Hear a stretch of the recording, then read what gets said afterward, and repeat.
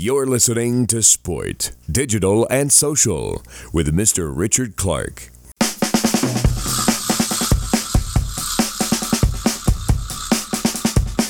A bit into the glass bowl in the next 12 to 18 months. I think the contractual relationship between the player and the club will change, because at the moment the club give content free to the player from the training grounds and everything, and I think in future they might charge him. Amazon for me is a social network already, because you feel it's a social network? For me, class it as a social network? We class it as a social network. Clubs travel to China, travel to Indonesia on a 48-hour trip just for a friendly, sometimes even launching a digital channel just for that purpose of the trip, and coming home with 200,000 euros in their pocket, and then forget basically to fill up the digital channels after that. Richard Clark here. I'm a sports digital social media consultant working with clubs, leagues, rights holders and athletes. And in this podcast we're talking social media and data. Now, when I started as a journalist, content was mainly about words and still images. Now, it's all about videos and numbers. Every content creator has to know their analytics, and the best hacks are often found with the deepest dives into the numbers. In this podcast, I'm talking to one of the best analysts in sports digital. Mario Leo adores numbers, and his company, Result Sport, analyses the numbers deeply, but does much more than that too. I went to visit him near Frankfurt to discuss the trends he's noticed in sports social media, particularly among football clubs, in 2017 and what we can expect in 2018. By the way, check out the show notes at mrrichardclark.com, including links to Mario and Result Sport. You can find me at Mr. Richard Clark on all social media. Here's Mario.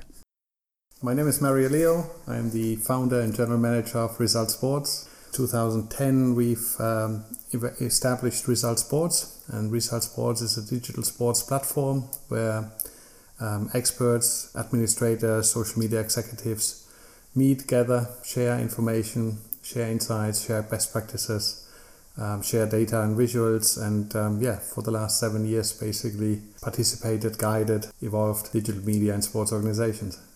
So Mario, Result Sport are known for statistics. That's the kind of the main thing you're known for, and certainly the way you publicise yourself. So what sort of year has it been in social media statistics for sports clubs? What's happened? What are the trends you've noticed? Well, it's a lot has happened, Rich, because basically it was an entire shift, and every month literally there was a little bit of a difference. Obviously the relevance of platforms like Foursquare, Google Plus have significantly decreased. They're almost abandoned by sports organizations. Platforms like Instagram and Snapchat has gotten a much more strategic role overall. Facebook, second half of the year, has put many clubs into significant challenges because of the adjustments to the algorithms, to the news feed.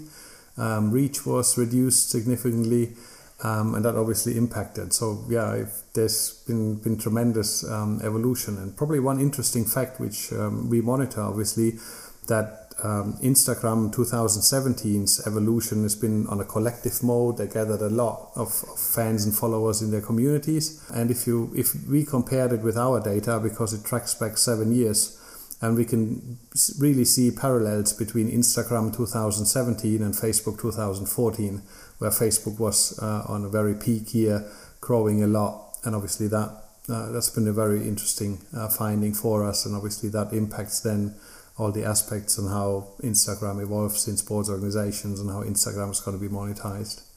Yeah, so much to dig into with what you said there. But let's talk about, I suppose, initially the balance between Facebook, Instagram and Twitter. Those are kind of the big platforms in terms of news and bashing content out. Yes, there's YouTube in there as well, but let's talk about those three, because it used to be that Facebook was the biggest, Twitter was second, Instagram was third. For the bigger clubs, it's certainly flipped already, that Instagram is significantly higher than Twitter. For the smaller clubs, still I find that Twitter is second. But what does that tell us about the nature of those different platforms? Is every club going to evolve in the same way, and Instagram is going to grow bigger than Twitter?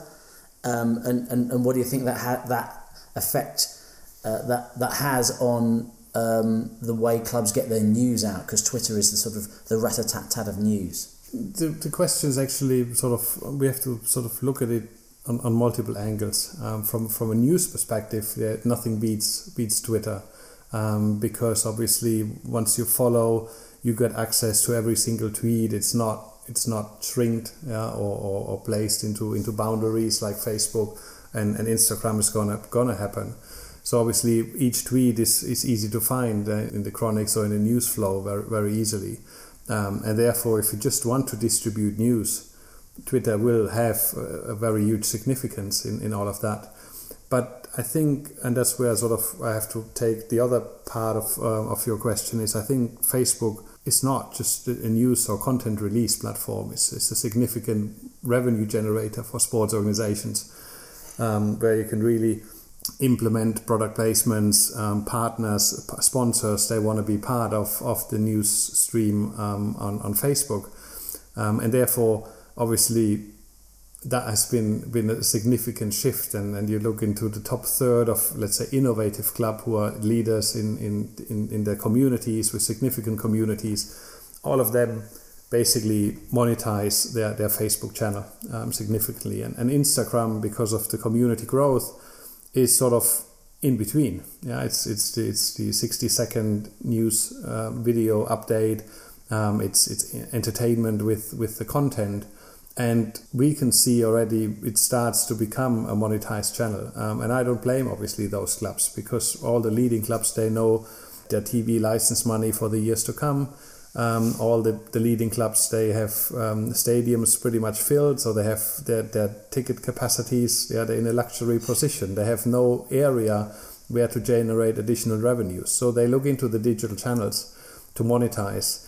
And Twitter, because of the intense news flow, is very difficult to be monetized, while Facebook and Instagram we see more as highlight channels. Much less content pieces are placed in those channels throughout the day and then throughout the entire week, and obviously a portion of that is being monetized, which is fantastic for the clubs. And Twitter is only possible to get monetized if you implement your partners onto the content pieces, like the starting 11 is presented by somebody, the final goal visual is presented by somebody, but it's not as sticky as Facebook and Instagram. Therefore the visibility is reduced, and obviously the values are much lower than on the, let's say, highlight platforms, Instagram and Facebook.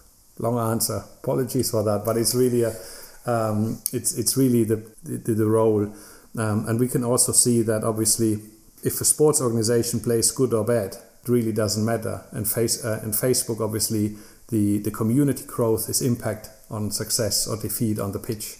With Twitter it doesn't, which means for us it's not an organic growth of your audience, because if you win you gain 2,000 followers a month, if you lose you gain 2,000 followers of a month, so it's not really organic growth. So therefore and we know basically once you register with Twitter you get suggested user lists, you get profiles recommended, and obviously sport is a significant anchor of Twitter and has huge relevance for the platform.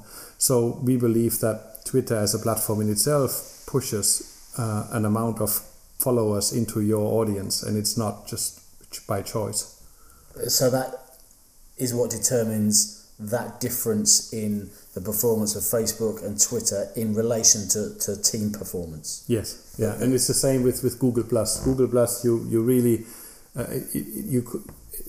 The third ranked in the table until the third from bottom, they always grow between 2,000 and 2,200 followers on their peak times in 2013. So it was not an organic evolution of followers. It was just because of those suggested user lists, of those recommendations by the platform, where the growth come from. It was not really the nature of this being relevant or not. And therefore we see a lot of similarities on Twitter, and therefore if you look into the engagement level, which obviously is much more significant than just the pure community growth, if you see on the engagement, Twitter has a much lower engagement rate than Facebook and Instagram, and obviously clubs do witness that. I mean, they're in the Premier League, almost every club has a digital analyst inside. They witness basically and look at the engagement rate, and obviously then Twitter is downgraded to number 3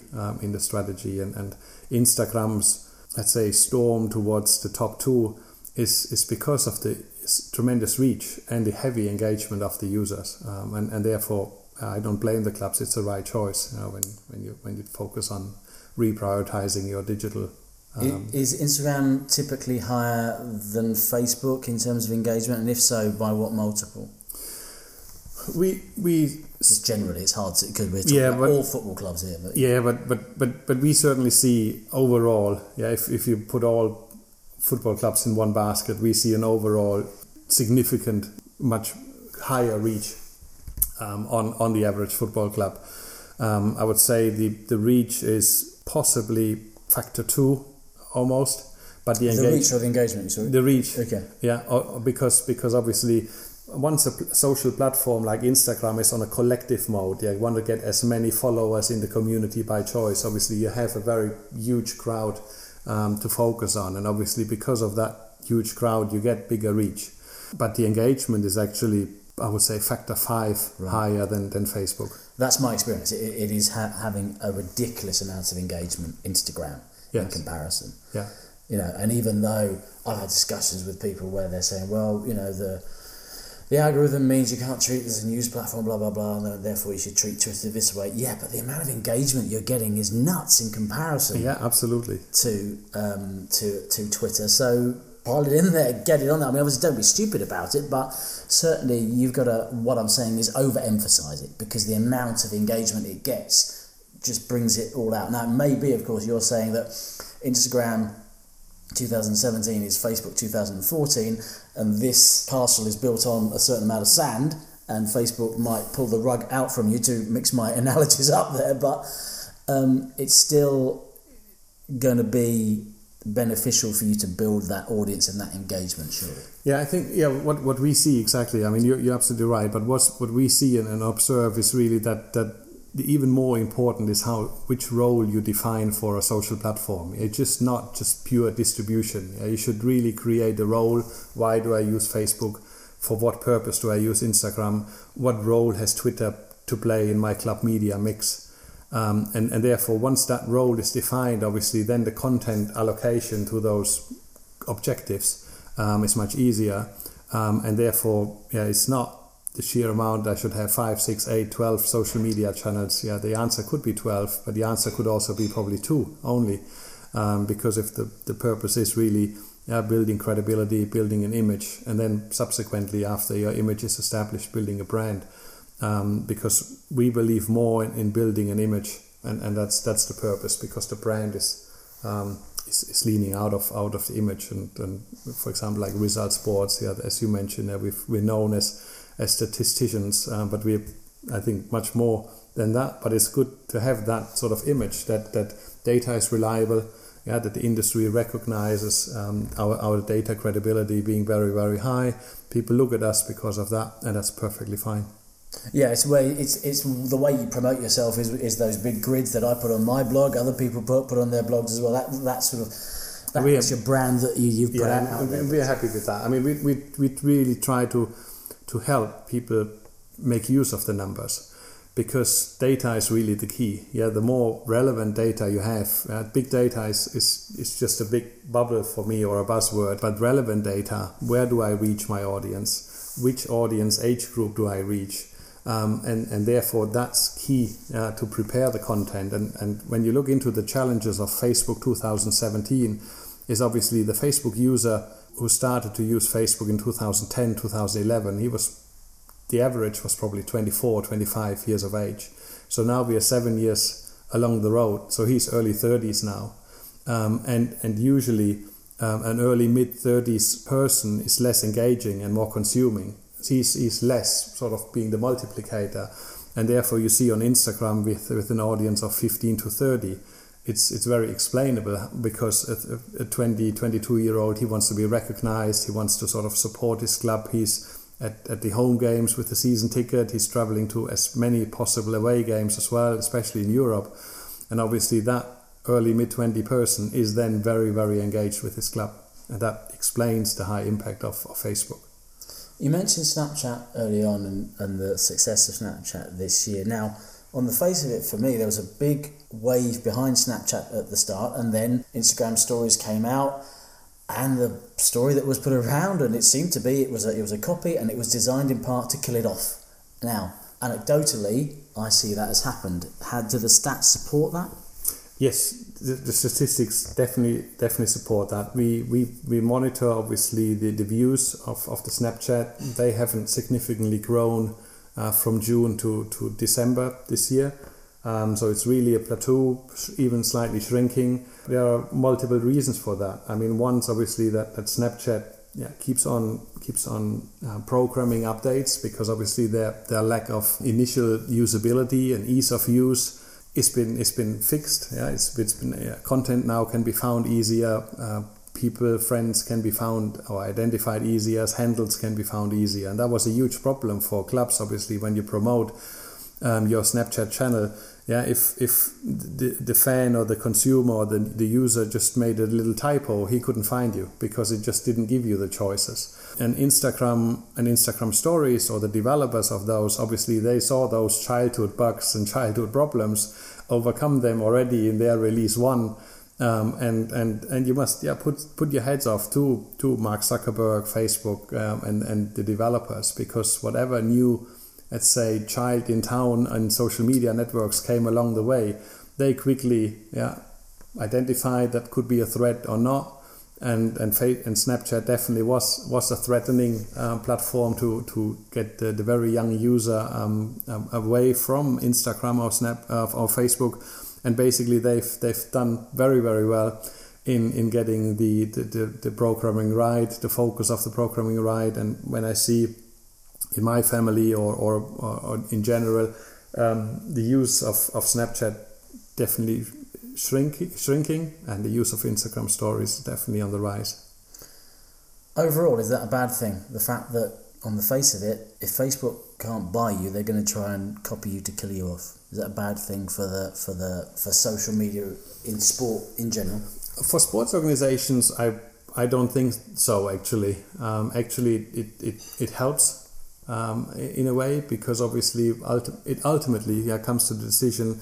I have Facebook and Instagram as my two strategic club media platforms outside my own platforms. And obviously that helps to allocate resources, and from allocating resources, obviously preparing content, because the framework.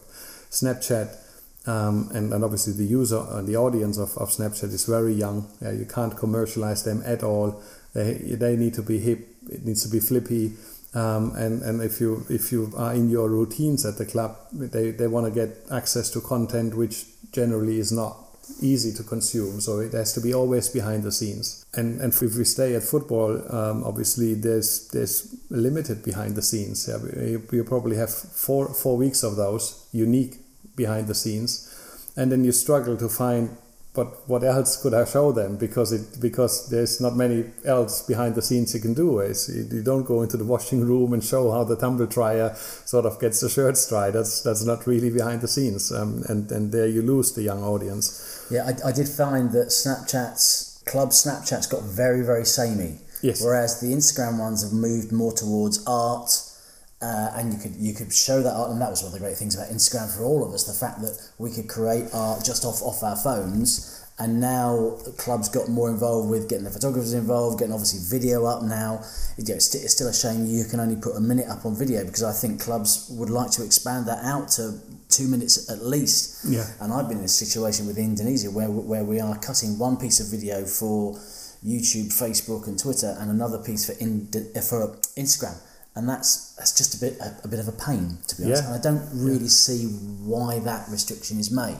But overall, I'm saying there's flexibility within Instagram to become better and better and better and improve, whereas Snapchat was still stuck. And it was. I mean, our statistics actually show. I mean, when with Instagram's audience being 15 to 30, and obviously Instagram stories going really into the 15 to 20 year old, or even 13 to 20 possibly. Obviously, the attention to grab the attention of a young audience, you need 10 to 12 seconds, and if they're not captured in those first 10-12 seconds, they will stop. And that's the same. I mean, if you look back YouTube a couple of years ago, the average YouTube view was 18, 19 seconds. Because often the title of the video was not in sync with actually the content of the video. There had been also quality problems on that. And therefore, obviously, with Instagram overall, going to a 60-second video limit is, I think, perfect, because it really, it's same for Twitter. Yeah, what you couldn't have said in 120 characters, it was not worth saying, or you had to add on a tweet. So I think Instagram going the same way. So 60 seconds means I've got to put quality in my content. I've got to think about what I got to put in, and I can make a story of multiple sections of 60 seconds, which then again, we will see in the very near future. I mean, that's why short movies have been selected for Oscars for the last 10 years, because short movies, they have to tell a story in a very, very short time. Still picking through that first answer you gave, because there was so much you put into that first answer. Facebook, we've seen in the last couple of months, I think I'm right in saying 8 of the top 13 Premier League clubs lost Facebook followers in, I think it was November and October, or certainly November. And most of them were underperforming. There's only 1 or 2 that were performing at what you would think would be normal levels. Is that true across other sports clubs or sports clubs, football clubs across Europe? And what's going on there? Why has that happened? Yeah, this is really affecting all leagues and all sports organizations and football clubs who don't have a media budget allocated. So basically they use their content, they place their content on Facebook in an organic way, and let the post or the content grow organically. They don't push anything aside. And then obviously, if you remember back March 2015, I think it was, it must be 2015, where Facebook did this huge clearing for a week, where clubs lost millions in a span of 48 hours. Obviously, that is not sort of once a year. Facebook is doing that more regularly, because often spam profiles, inactive accounts, but more the first one, obviously, spam profiles are being used because there are many trolls and very bad people on the platform as well, and Facebook's quality improvement of deleting those has significantly improved over the last 18 months.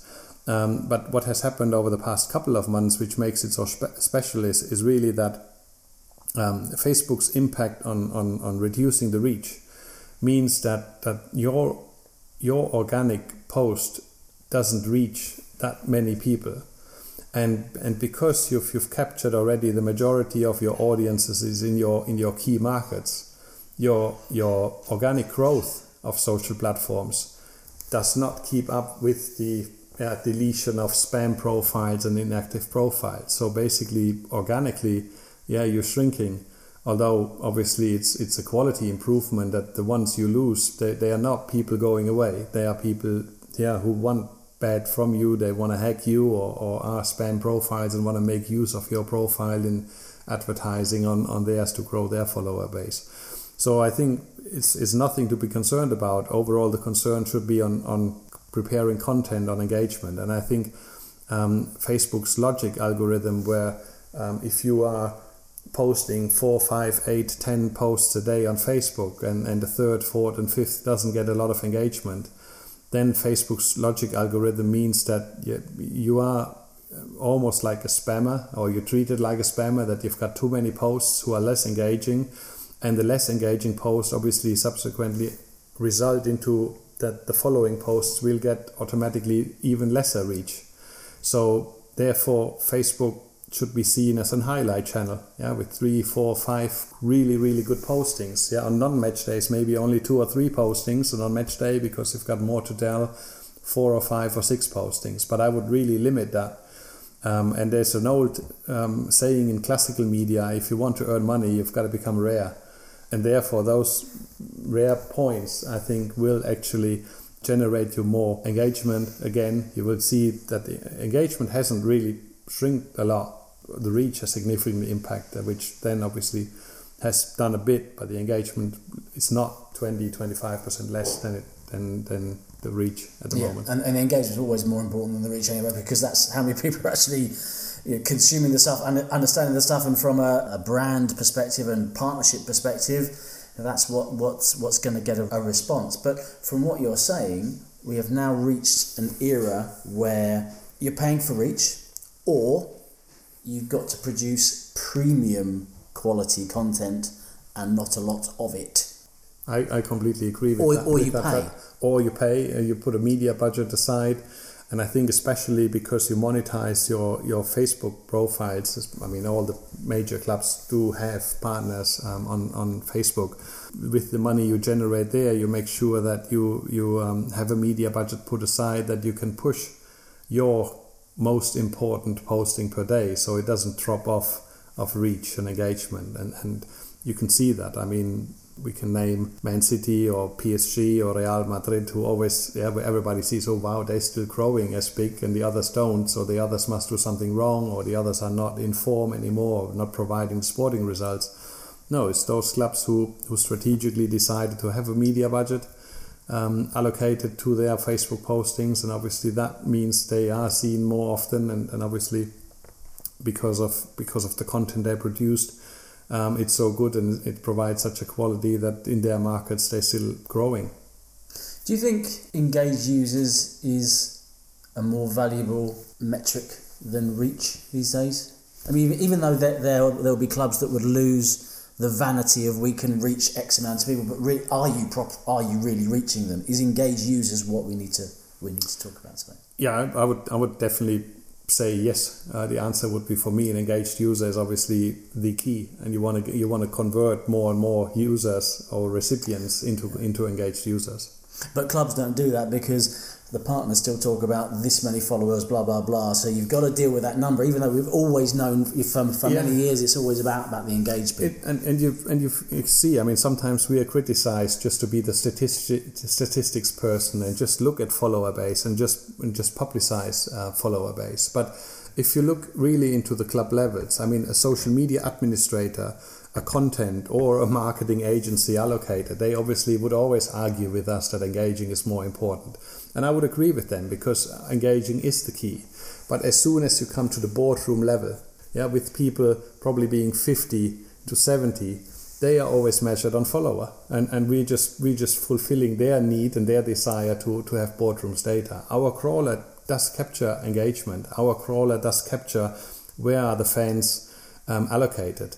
We strategically decided not to do so, because if you just say, oh, this got fans always in Indonesia or always in Egypt, like the Football Benchmark has done so a fortnight ago or so, or 3 weeks ago with a release on follower numbers. And then the data wasn't accurate, because they didn't consider global pages. And obviously that is hurting data industries, because it's outsiders, they not work with clubs. They think outsiders to provide more transparency, to share the world and say this is the best quality. We are the clearinghouse. We are the quality standards. I don't think personally they are, because they're just trying to be. They try to be, and their approach might be nice, but obviously they upset quite a lot of administrators and a lot of boardroom members, with sort of giving that sensible data so much visibility. Because I mean, the Premier League, La Liga, Bundesliga, everybody knows that they've got a global audience. And obviously when you look into the digital strategy of the Premier League teams, obviously, when you reach 1, 2, 3 million UK fans, you exaggerate your local market, and you need to go beyond, and you need to go ride on that wave of your TV money. So obviously then you've got 60 million people living in the UK, and you've got 350 million people living in Indonesia, and all having access to the Premier League. Obviously that you attract, as a successful sports club or as a successful football club, more Indonesians to follow you is very normal. But we know that, for example, a 25-year-old Indonesian football fan, he follows 7 European football clubs. So the strategic questions you need to ask is, how do I get more time with that 25-year-old Indonesian, while all the other 6 also win? I win and they win, but what makes me different? What makes me unique? And that goes beyond content, and that must be engagement. And the more engaged you get this person, the more time he spends with you. That's the key. It's more digital psychology than providing transparency and where those followers are. Yeah, I mean, Arsenal, I used to say part of my job was to create little Arsenal fans around the world really with digital content, and that was the job. And it's treating people like individuals, and yet you're talking to many. That's the kind of, you kind of almost say it's the trick you need to pull off. Absolutely, like. and I mean the more challenging question sports and football clubs actually should ask is, am I in competition with my squad? Because if you look at Real Madrid, for example, they've got 8 million followers in Indonesia at the moment. But Cristiano Ronaldo got 9.2 million followers in Indonesia. And he did his own media tour in Asia, Southeast Asia. I think it was China was the majority of places he went to, but he did his own media tour. The first time I've seen a player do that in such an organised way, but he was mirroring what the clubs were doing 5 or 6 years ago, because I think it was on the back of the summer absolutely, tournament. and I think actually looking a little bit into the glass bowl in the next 12 to 18 months, I think the contractual relationship between the player and the club will change, because at the moment the club give content free to the player from the training grounds and everything, and I think in future they might charge him because he's so much more following. And we've seen Chicharito, for example, when he left Bayer Leverkusen, they lost a lot of follower because they follow the player to West Ham, and West Ham gained within a matter of a week a couple of 100,000 new Mexicans. But if they would sell Chicharito tomorrow to Crystal Palace, those 200,000, they will go to Crystal Palace. So are we in a situation now where, talking about that relationship between club and player, if Ronaldo went from Real Madrid to Crystal Palace, okay, and Crystal Palace would gain millions of followers because it's Cristiano Ronaldo, because that's who he is? Or is that more marked than it's ever been? Because the personality of the players is always greater than the personality of the clubs, because they can be individual, they're just more sexy and they get more social media followers. It's always been that case where you've got players up high, you've got clubs some way down, and then you've got leagues more boring. That's the kind of scale of boredom, as it were. So players are going to be in that position where they can have a tremendous amount of social media pull, but of course they don't have the backing of the team behind them in any way near the sort of Manchester United has a partnership team, a social media team, an editorial team, a digital team, IT team, all fueling this. I don't know what Ibra has behind him, but I would suggest it's smaller than that team fueling Manchester United, and yet in social media terms he has the potential to be a bigger entity. Yeah, I agree, and we have a real life scenario since the summer. Yeah, with Neymar moved from FC Barcelona to Ligue 1, because Ligue 1 on a global level was never a global league. It had in its regional pockets where French as a language was relevant, Morocco, Algeria, Ivory Coast, certain pieces in Africa, certain pieces in Asia, but not broadly. Ligue 1 was not really a competitive top 3, top 4 league. But Neymar moving in this league now is put them on a global map, and the Ligue 1 has now significantly more relevance on a global level just through signing Neymar. And when you see now the benefit that nobody ever would have known OGC Nice or FC Metz or AS Nancy-Lorraine or AC Strasbourg, but when Neymar now scores a goal against those opponents, obviously they are on a global scale known because Neymar is there. So obviously it has a tremendous impact, and Ligue 1 with that signing, and I personally believe that Ligue 1 is sort of sitting here and clapping and being full pride to have been able to get a player on. So therefore, I don't see any punishment of PSG on the financial fair play, because Neymar signing helped Ligue 1 to be a global relevant league. PSG to be obviously a global European contender for much more success to strive, and obviously he is the undisputed number one socially and on the pitch for the entire league. So obviously he made with his move a lot of things right, and he's still young at age. He's 25. Let him play another 6-7 years. If I would divide 220 million euro transfer money through 7 years playing, then you are at about 45 million, and you see 45 million transfers in the Premier League at every transfer window for the last 3-4 terms. So it's just, if you just break it down, it's just literally how often does such a huge player comes onto the market, and that value comes in. I agree. But if, let's say, somebody who's played 30 appearances for a Premier League team mid-table and then he's been hyped so heavily by the media, and then people pay 40 million for him. I question that much more than the 200 million paid for Neymar, because he really put Ligue 1 on a global landscape into a significant digital playing area where Ligue 1 had no relevance at all. And increasingly, is a league's relevance seen in digital terms? I mean, you're talking about Ligue 1 there.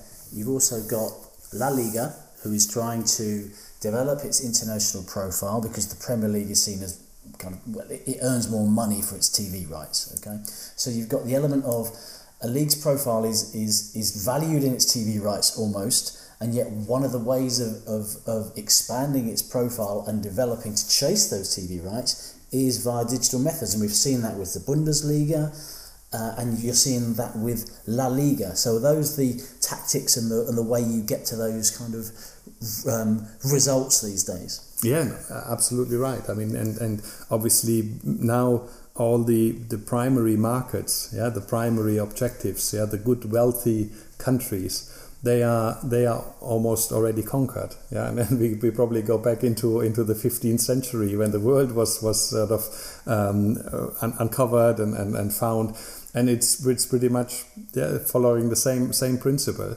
And now obviously the challenge is Facebook, in North America, Canada and US, and in Europe is saturated, because the aging is Facebook will reach a demographical challenge in the years to come, and that's a problem they need to solve, and therefore it's much more critical now to go into your efforts with the digital strategy, identify core markets, core growth markets, and they reside most of the time at the moment still in Asia, but in a year from now Asia will be saturated, and then you look into Africa, and that's one reason why we launched a Digital African initiative from Africa for Africa, because I personally believe that Africa should not fall back 10 years behind again, and should ride that digital wave as well, because there are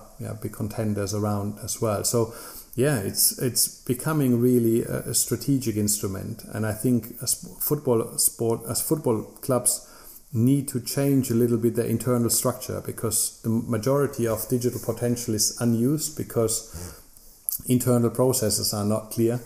And if it's just residing with the media department, obviously they want to broadcast, but it needs to go onto a strategic level. Marketing and sales need to be involved. It needs to be a profit center, and therefore you need to go with a strategy internationally. And I think La Liga has a very good approach, identified it, but you can cluster it throughout the leagues, where the UK is the Premier League is known everywhere. And the Premier League has really achieved that all clubs are very much known. Pretty much everybody in Asia knows even Stoke, or West Bromwich Albion. They are visible. If you put those names out, people know they allocated it belongs to Premier League. The Bundesliga has actually stayed too long behind the strategy. And in Asia or in Africa or in Europe, Borussia Dortmund, Bayern are the key known, and Bayern obviously by far ahead. And then some areas, because of players being around, people know Schalke, people know Leverkusen, but then it struggles. If you go to Asia, nobody knows a Mainz 05 or an FC Cologne or an SC Freiburg, and that's the role of a league. So when I look we can even look into, let's say, the German Ice Hockey League or the Swiss National Hockey League. So their role in the digital world is that clubs are known regionally in their region, and the role of the league is to make the clubs nationally known. And then once you're nationally known, you grow internationally. Football leagues like Premier League and La Liga, they already are globally known. Obviously their role is to make their clubs obviously be known, and give the clubs the reach the objective in those areas. And again, the Premier League is very smart in moving its clubs around, and not only keep letting the top 4 or 5 going into certain areas, but also supporting smaller clubs to have competitions in Hong Kong or in Kuala Lumpur or in Jakarta, or in Melbourne or in Sydney or in those areas. Interesting enough is that not many of the clubs go to South America. No teams have played in La Plata or Montevideo in Uruguay or in Brazil, because that, I think, obviously, there's less money to be earned, but the headcount of people is exactly as big as in Asia. So I wonder when that continent will be much more focused on, because the football talent will be beneficial. And clubs like Shakhtar Donetsk, for example, they do it very smartly. They do their training camps in Brazil. That's why they have many Brazilians in their squad. They are very known as if you play in your starting lineup in Brazil, in Shakhtar Donetsk, then you're ready for big European teams, and they've proven it with many players. So they have a very, very good reputation and image in Brazil. And most of the European clubs, they just seen as my players are there. So once the player moves, the fans will follow the player. But Shakhtar Donetsk, for example, is because they are like a transition club from giving it an opportunity for a younger Brazilian player to play regularly and then move on. Willian at Chelsea, Henry Mkhitaryan at Man United, Fernandinho at Man City, Douglas Costa now in Juventus. They've got so many examples where they can show Brazilian young talent saying, "Hey, come to us. We make you sure that you're ready for the big players, for the big teams, and then we let you go once the approach comes." So they, I think, have a much less digital community impact than a West Ham going to Crystal Palace or West Ham player going to Crystal Palace. So I think it's the role on your approach on digital which defines your sustainability of the community. Yeah, I was going to ask you who's doing it right, and you've given me one specific example for Shakhtar, but that's also with Shakhtar almost accepting their role within the football world, and clubs don't often do that. To be honest, they always want to be. They're greedy. Clubs are greedy in terms of football success, but financial success, and it's one of the things that's thrown back at football these days. It's become very greedy and money orientated.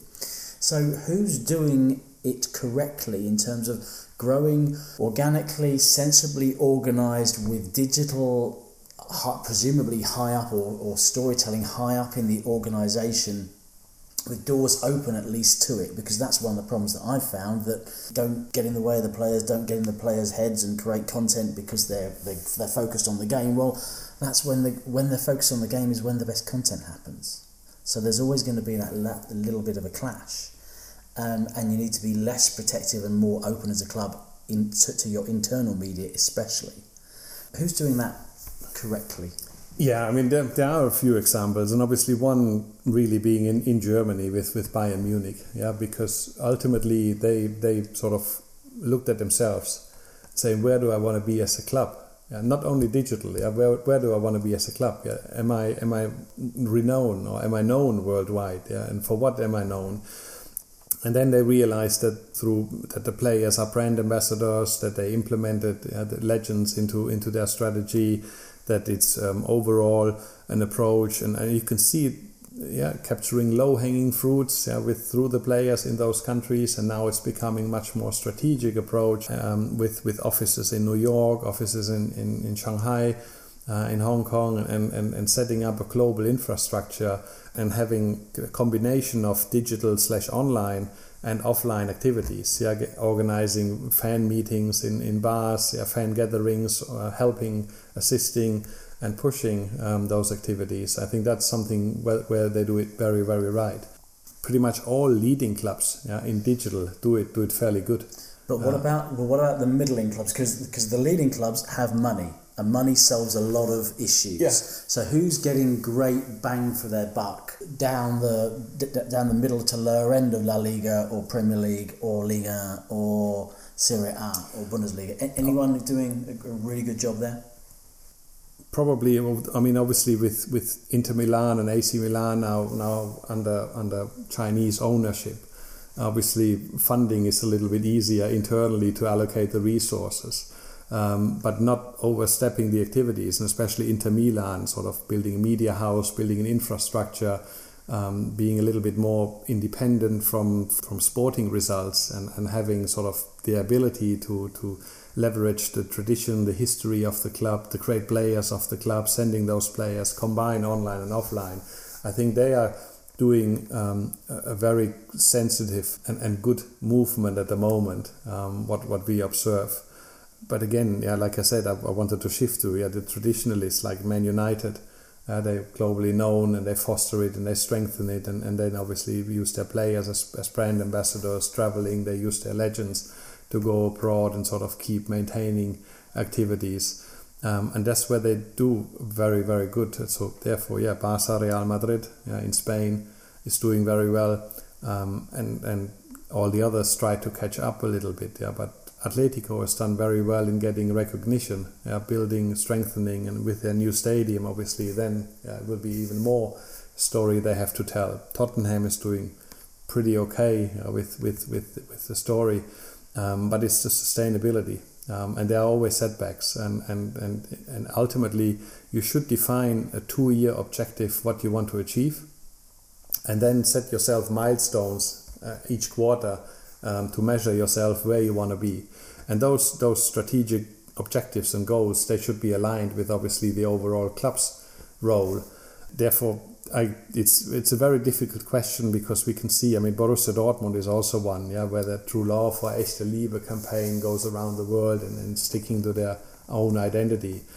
You mentioned greed and you mentioned all of those challenges, and we've examples where German football clubs travel to China, travel to Indonesia on a 48-hour trip just for a friendly, making, sometimes even launching a digital channel just for that purpose of the trip, and coming home with 200,000 euros in their pocket, and then forget basically to fill up the digital channels after that, and they have nothing to tell anymore. So it comes back to monetization efforts. And I think therefore those short-term commercially relevant trips, they should be implemented into an overall 2-year plan. It should follow a strategic objective, which is online and offline, or digitally and offline connected. And and then you can explain really that the digital is part of your overall club's objective, and therefore I couldn't tell that a Stoke or a West Brom or something they're doing it well, because if tomorrow the sporting results are not there, if they're fighting for relegation, everything is then dependent on the pitch, because if they would go down into Championship or into the second Bundesliga, they know that inside the staffing will be reduced, budgets will be cut. So obviously I don't blame them. But if ultimately a 2-year objective is agreed on, then obviously you can still sort of continue that flow. And therefore I would really suggest getting digital and digital activities implemented into your strategic objective, and set really strategic goals for it. And like Manchester City, they're doing it very well internationally, but then struggle locally, because obviously, it's we have the same in Germany with Wolfsburg and Bayer Leverkusen. So what Manchester City should do or is doing is obviously locally, domestically in the UK, they don't need to tell that they are an emotional, successful football club, because everybody would smile at them saying, hey, with your financial conditions, it's an unfair competition, or it's an unfair contest. But somebody in Indonesia doesn't know the unfair contest. He sees the results. So obviously your international strategy should be, I'm a successful, emotional, passionate football club. And that's what Manchester City is doing extremely well. And obviously therefore they're growing internationally, globally, on a significantly higher level, and obviously now with their plans of city football groups, clubs around, with Melbourne City, New York City FC, obviously they give in that local identity back, and I think that's a very smart move, because obviously then you see those far distant Premier League teams, and they are great, they're doing well, they're very successful, especially this season. 12-13 points ahead in the league, and obviously that is where you capture a lot of the communities. But the next step is, once you capture them, you need to make sure they engage with you, and that's the key. And obviously somebody is more engaging with something local than something far away, and therefore having then local representatives through the clubs, that is a smart move. to get the engagement, also to obviously to the mothership of Manchester City FC in Manchester. It used to be the way it was seen that overseas fans would move from the champion to champion each year. You know, if Arsenal was champion, they'd be all with Arsenal, and if Chelsea was champion, then Man City was champion, then Liverpool was champion. They would move to those clubs. Does that still happen? Because if they're following 6 or 7 clubs, aren't they following the 6 or 7 top clubs and they're not moving? Because they're following those rump of clubs that are likely to win anyway, or are they still shifting around? I mean, there was shifting in engagement, I would think, but maybe not in that pure route. The shifting has definitely been shrinking, I would say, because because of the focus on the impact of the players and the visibility and obviously the ability to follow the player. So that shifting is still there. Is very limited on the club level. Therefore, somebody who's even your grassroots activities should be involved in your digital campaign, because you don't convert a 25 or a 30-year-old football fan who's sort of leaning towards Arsenal or leaning towards Liverpool. You don't convert him into anything anymore. But an 8-year-old, with training camps and a shirt, you impact him obviously very, very heavily. That's what I'm saying. If your strategic objective needs to be aligned between online and offline activities, you start at grassroots and you get those fans that they don't shift anymore and you don't bond them. So, and obviously then you prevent shifting because at a very early age, you impact it. And that's what we do with our cultures. I try to, you try your son to be an Arsenal supporter and fan, and you succeed. He's got no choice, man. Yeah, exactly. No choice. I mean, you succeeded, and so do I, and I failed with my oldest, but my youngest sort of is still on a good track. But no, I remember at Arsenal when I used to go around in the stands giving badges, and I would give them out to find kids and give them out to kids and say, this is a present from Arsenal, because I kind of thought that kid, if they think they're getting a present from Arsenal under the age of 10, the fact is it's a present from Arsenal. It doesn't matter what it is. Obviously it was only a badge, only a pin badge, but for someone from England to say this is a present from Arsenal and looking them in the eye and saying that, so I did that in a whole stand just because I thought that was the right thing to do and part of the job of growing for Arsenal fans around the world. And just with your statistical head on, I know you're more than statistics, but one thing I wanted to ask you about is, and this is a bit of a leap, but do you have rules of thumb? For example, 25% of your Twitter followers are going to be fake, 30% of your video views are going to be wrong. Or do you have rules of thumb that you can tell us that you've worked out statistically? I think that's quite useful because there's fakery everywhere in all sorts of statistics. But there's also ways to reinterpret it. We know a Facebook view is different from a YouTube view, and therefore it needs to be seen differently. Sometimes it's trumpeted as the same, which is wrong. So exactly. What rules of thumb do you use? With our own crawler, obviously, we try to sort of benchmarking on the real terms. Yeah, I mean, a Facebook view is counted after 3 seconds, a YouTube view is counted after 10 seconds. Was it 10? So I thought 30. Well, there's 2 separations actually now in the statistics of YouTube. You see a 10 second, then a 30 seconds, and then beyond. So they've put that measure also in because they obviously, when Facebook stipulated the numbers into enormous highs, obviously YouTube needed to counter that a little bit, saying, yeah, we're not that far off. So yeah, you can get those statistics out. But coming back, Twitter, we're actually more looking into the overlapping community, and we can see that obviously that an average football club follower on Facebook, on Twitter and on YouTube, you can see an overlap of 30% to 40% of followers who are actually following you on Twitter and on Facebook. That's something which we observe. The overlap between Facebook and Instagram is at the moment about 20%, and because of the younger audience, so the overlap is not that significant, and therefore obviously cross postings on Facebook and on Twitter, they should be avoided, because obviously you get the same person twice, and obviously he then gets probably frustrated or something. He tunes you out. Yeah, exactly. He tunes you out. He follows basically, he adjusts to his own user behavior and follows you on the platform he uses most, and then you put something on your new platform. But fakery, more on the statistics, is we try to really be able to have apple to apple comparisons and oranges to oranges, and not to have A to B, which not means so yeah. We basically, our crawler, we try to have numbers higher, and our Facebook views another 20% lower than actually the already now reduced views. And therefore that's the fakery that we will see those alignments made. And Facebook obviously is I think, interested to have best possible quality on the platform.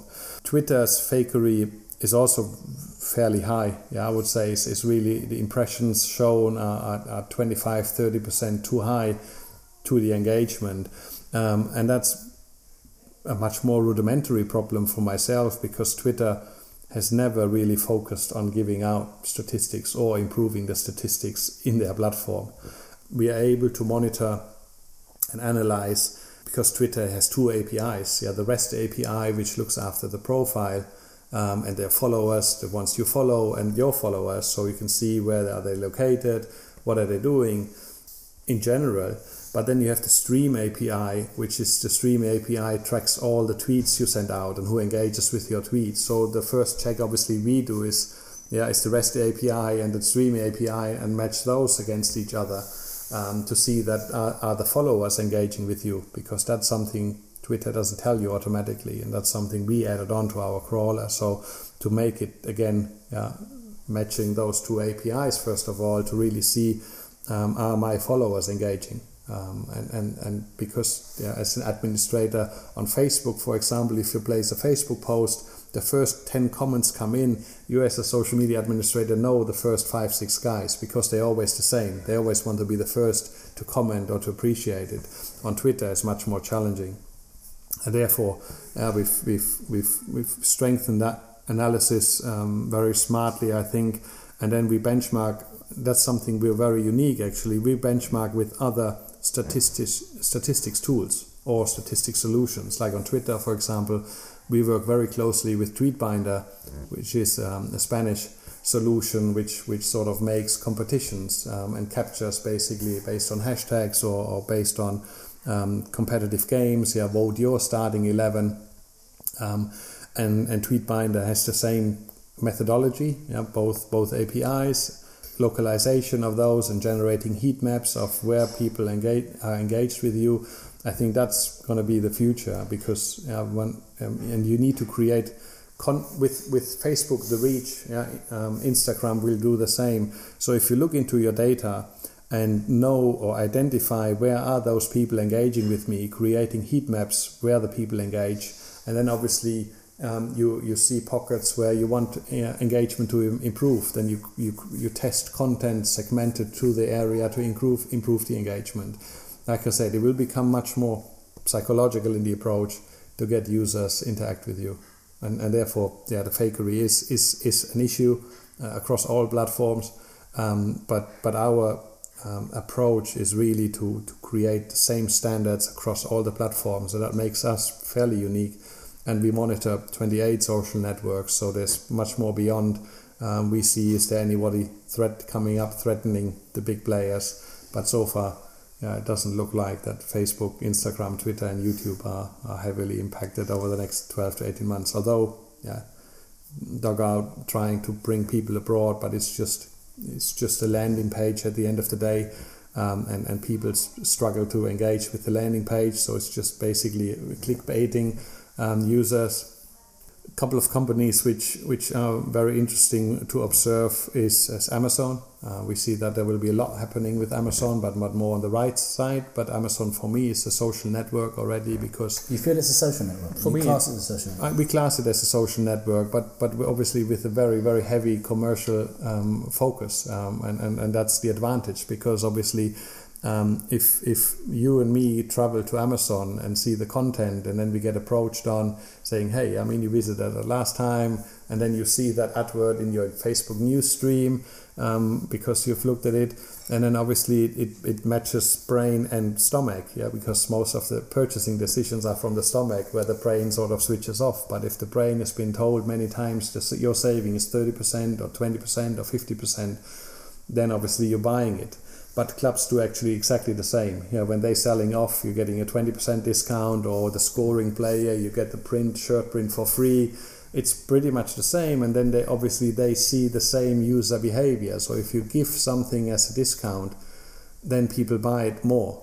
And that's the Amazon approach. So therefore we classified that 2 years ago as a social network, because it basically has every ingredient to have a social capability. I was going to ask you the last question, and you've gone there already, but to develop it further, just last one. We've been talking about 2017. What do you foresee? What are your predictions, your feelings going forward for this space, football social media 2018 and beyond? We see a lot more differentiation. Yeah, I mean we've seen 3 phases overall. So the adoption phase from 2006-7, with Real Madrid, Barcelona starting on Facebook, to 2011-ish, for the majority. Then you have the optimization phase, where we've been confident that the communities grow, that you're happy enough to and had lots of arguments internally to play out more social media channels. And then 2015-ish was the differentiation phase started. And the differentiation phase means, what makes me as a football club unique? Where do I sort of be unique compared to all my other rivals and competitors? And then obviously in that uniqueness came monetization, came content creation much more. So obviously we see that cultural marketing in 2018 will become much more relevant, because a football fan in Indonesia wants different content than a football fan in Brazil and a football fan in North America. So you will see the distribution of content going into the world will be separated, because in the US, for example, where a football fan in Europe, UK or Germany is looking for the next weekend game as the highlight, in the US it's just not the highlight, it's just part of the entertainment and the part of the society. So that therefore obviously European football clubs understanding the cultural needs in North America will shape and impact the content creation. And therefore I'm saying content will be much more optimized in those areas, in those regions. Sponsorship will be much more relevant, but sponsors' expectations will be also be impacted in 2018, where today a big sponsor saying I want to reach 100,000 people with this budget, and then the club charges him for that budget. Next year he might say, I want to reach 100,000 people in the area where my product is being bought, so I want it to be in region A, B, C, and then you need to prove it. So that involvement comes in, and the digital analyst will be much more relevant on that. Content distribution I already mentioned, commercialization, there will be less sponsors coming in with products to be distributed on the social channels. It will be more the clubs sort of creating a content catalog of products they are offering, because obviously they don't want to be heard by a product which is first of all not really associated to the club, and then obviously will impact reach and impact engagement, and that will hurt them again on the overall edge ranking in the search methodologies. So there will be much more content catalogs commercialization.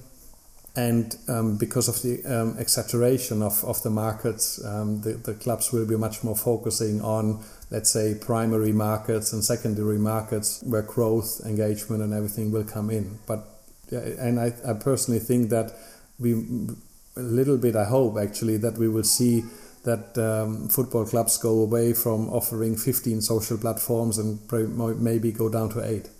Because they see that the others don't fulfill the purpose of their strategy. I think that will happen as well. We will see that certain platforms will be deleted. I wouldn't recommend having them as a ghost town with your last post being placed in 2016 or 2017.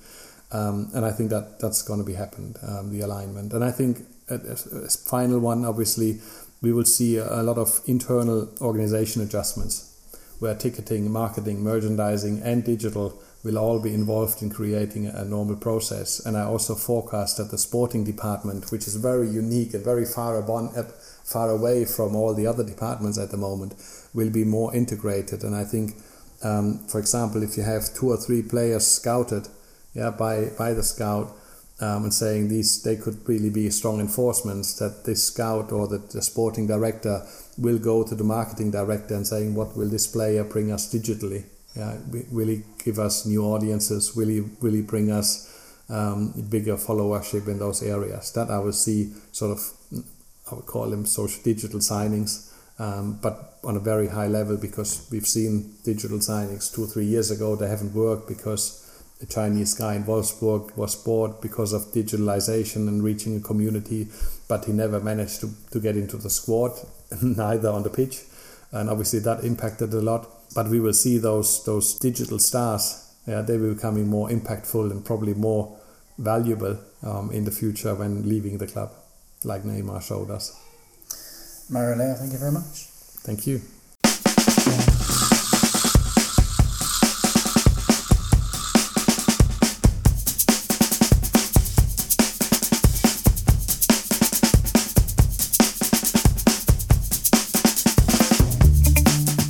You've been listening to Sport, Digital and Social with Mr. Richard Clark. Rate, review, and subscribe on iTunes. You can find Richard on Twitter, Facebook, and Instagram by searching for @Mr. Richard Clark or at his website, mrrichardclark.com.